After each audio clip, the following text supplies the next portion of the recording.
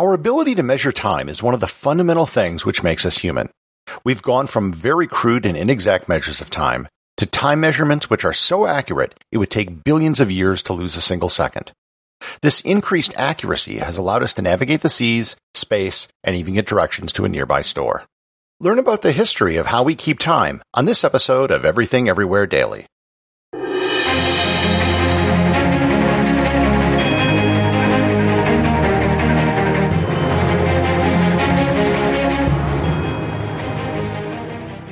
This episode is sponsored by ButcherBox. Summer is right around the corner, and that means cookouts.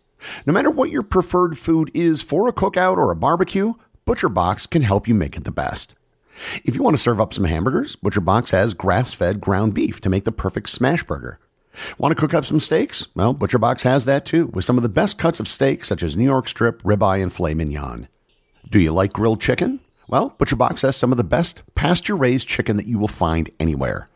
And if you really want to wow people at your next cookout, you can try grilling some of their wild-caught salmon on a cedar plank. Sign up at butcherbox.com/daily and get a special deal. ButcherBox is offering my listeners a free-for-a-year offer plus an additional $20 off. You can choose salmon, chicken breasts, or steak tips free in every order for a year. Sign up today at butcherbox.com/daily and use code DAILY to choose your free-for-a-year offer, plus get $20 off your first order. This episode is sponsored by Heaven Hill Bottled and Bond Bourbon.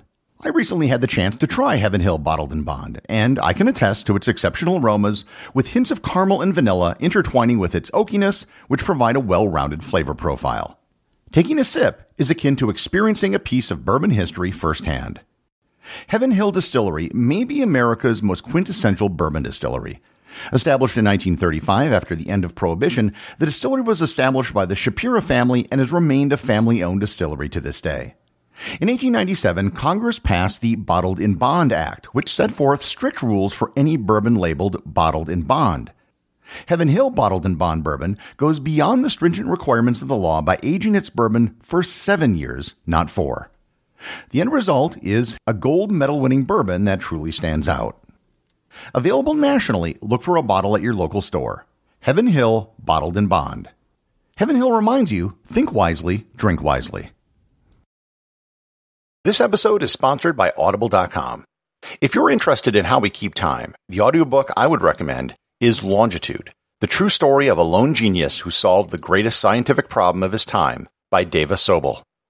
She tells the story of John Harrison, who developed the first highly accurate mechanical clocks which could be taken on ships to track position and longitude. Follow Harrison over several decades as he improved his clocks to win a £20,000 prize from the British Parliament. You can get a free 1-month trial to Audible and 2 free audiobooks by going to audibletrial.com/everythingeverywhere or by clicking on the link in the show notes. Early humans didn't have the need for accurate time measurement, nor did they care. Their schedules followed the sun, and there was little which occurred during the day which required accurate coordination. As agriculture developed and civilization arose, the need for some sort of basic time organization arose with it. The first real system of keeping time was the sundial. The oldest known sundial dates back to 1500 BC and was found in Egypt. Sundials were fine for what they were used for, but they had several obvious drawbacks. They were useless if the sun wasn't out or at night. Candles were often used to keep time at night. So long as the candles were made consistently out of the same material and were the same shape, you could get approximate time values for how long it took the candle to burn. They solved many of the problems of sundials, but candles were consumed every time you used them.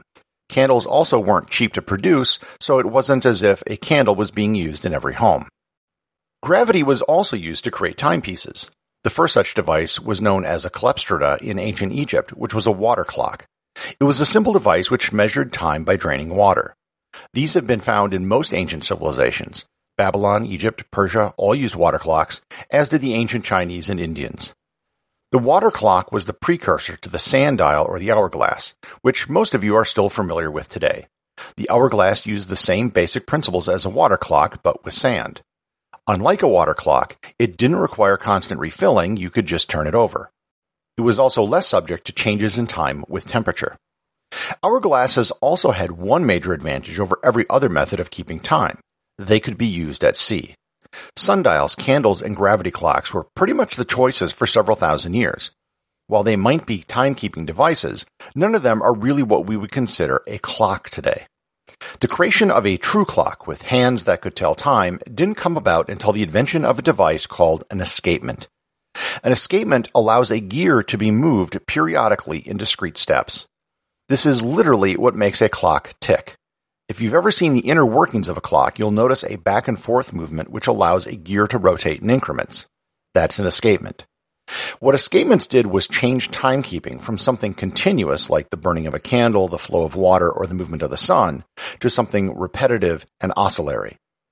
There's early evidence of escapement-type devices in Greece used in conjunction with water clocks, and in the 8th century in China where the water was replaced with mercury. The real breakthrough was with the verge escapement, or the crown wheel escapement. These appeared in the 13th century, and it allowed the creation of totally mechanical clocks. They could take energy which came from gravity, like a pendulum or falling weight, and turn it into steady rotational motion which could then move the hands of a clock. Cities in Europe began installing these clocks on towers so they could be seen by entire towns, and they became an immense point of civic pride. Many of these older tower clocks are still running today with much of the original equipment. Bern, Switzerland city clock is called the Zeiglatte. I've actually been up in the clock tower twice, and I've been able to see the original gears which run the clock. It's really fascinating stuff. With the crown wheel escapement, clocks started to show more information and became more complicated. Adding information such as the phases of the moon or the days of the week became known as complications, which is still what they're known as today, even on digital watches. These complications would also include mechanical chimes and even automated events such as figures which would come out of hiding and run on a track, and short tunes which would be played on an organ. While these clock towers looked like modern clocks, and in every sense they weren't very portable.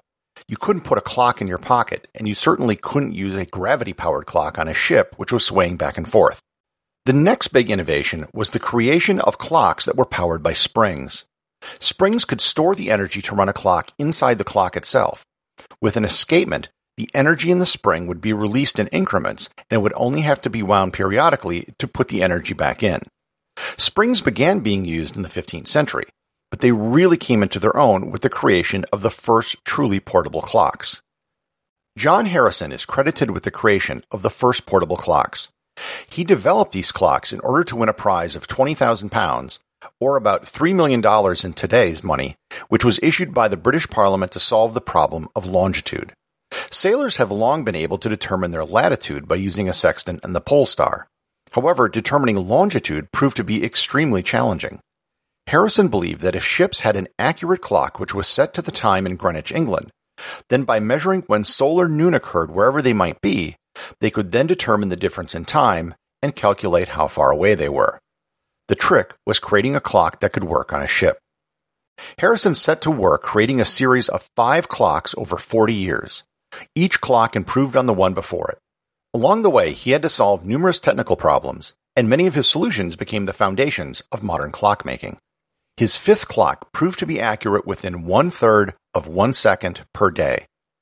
With these innovations, watches began to take off. The difference between a watch and a clock is how they're powered.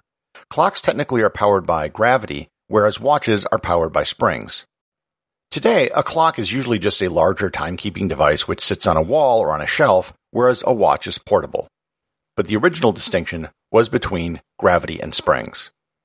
Harrison's 5th clock looked like a giant pocket watch. Over time, they shrunk so they could fit in a pocket. Switzerland became a huge center for watchmaking in the 19th century. The town of Les Chaux-de-Fonds in Switzerland became the center of the watchmaking universe. Individual artisans began making watches, which was something they could do in the winter when they weren't running their farms. Eventually, an entire industry sprang up, and now it dominates the local economy. Today, most of the high-end luxury mechanical watch brands are still located here. They have a great museum which shows the history of watchmaking and timekeeping. Wristwatches were first designed for women, starting with the very first one being given to Queen Elizabeth I. In the 19th century, they became the accepted way for women to use a watch, whereas men were expected to use a pocket watch. In the late 19th and early 20th century, wristwatches were adopted by the military so soldiers could easily check their time to coordinate maneuvers. The next big leap in timekeeping occurred with the creation of electronic clocks. In 1927, Bell Labs created the first electronic quartz clock. Quartz is what's known as a piezoelectric material. That means if it is deformed, it can create a charge. The opposite is also true. If an electrical charge is applied to it, it will bend. It is this property of quartz which allows it to be used as a clock. A charge is applied to the quartz, which causes it to oscillate, and the oscillations are what allow us to keep time.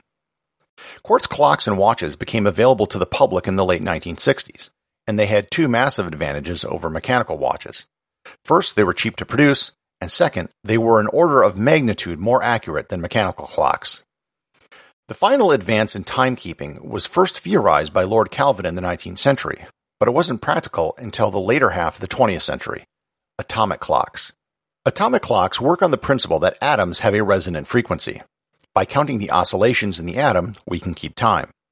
Atomic clocks are insanely accurate. We have even redefined the base unit of time, the second, to atomic standards.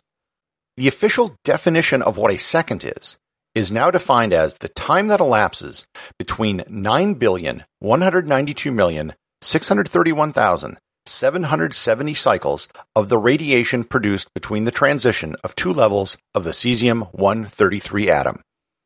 No, there will not be a test at the end of the episode. The keeper of time in the United States is the National Institute for Standards and Technology. They keep the official clock on which everything is based. They run a radio station at call sign WWV, which does nothing but give the time. Here is a very brief taste of what you can expect to hear on their station. At the tone, 15 hours, 0 minutes, coordinated universal time. That is some riveting content. The NIST also runs a website called time.gov where you can check the accuracy of the time on your computer as well. By far, the most important use of atomic time today is with GPS satellites. Every GPS satellite has an atomic clock on board. Time is actually how GPS works, but I'll leave the details of that for another episode. If GPS clocks were off by more than 1/1,000,000th of a second, the accuracy of GPS would be off by more than half a mile. GPS clocks, due to their speed orbiting the Earth, also have to compensate for time dilation due to relativity. If they didn't make this compensation, the entire system would fail within hours. While GPS is mostly used for determining location, its use as a universal clock for the whole Earth might actually be more valuable. It allows for everyone on the planet to be on the same page with respect to time. It allows stock trades to function properly online. Cell towers all have GPS receivers, not to determine their location, but to determine the time.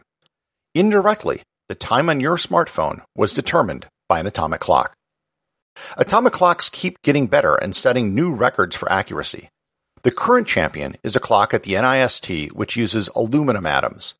As of August 2019, they claim the clock would only lose 1 second every 33 billion years, which is pretty good considering that the universe is only thought to be 13.7 billion years old. Executive producer of Everything Everywhere Daily is James Makala. Today's review comes from Angus Runner, who left a review over at Apple Podcasts. They note, "Worth an add to your pod lineup. Love the short, educational, diverse topics." Thank you, Angus Runner, and thank all of you who've left reviews and who support the show over on Patreon.com. One of the perks of being a patron of the show is that I provide a monthly wallpaper for your desktop computer or smartphone. The September 2020 wallpaper is now available for download, and it is of Petra Jordan at night.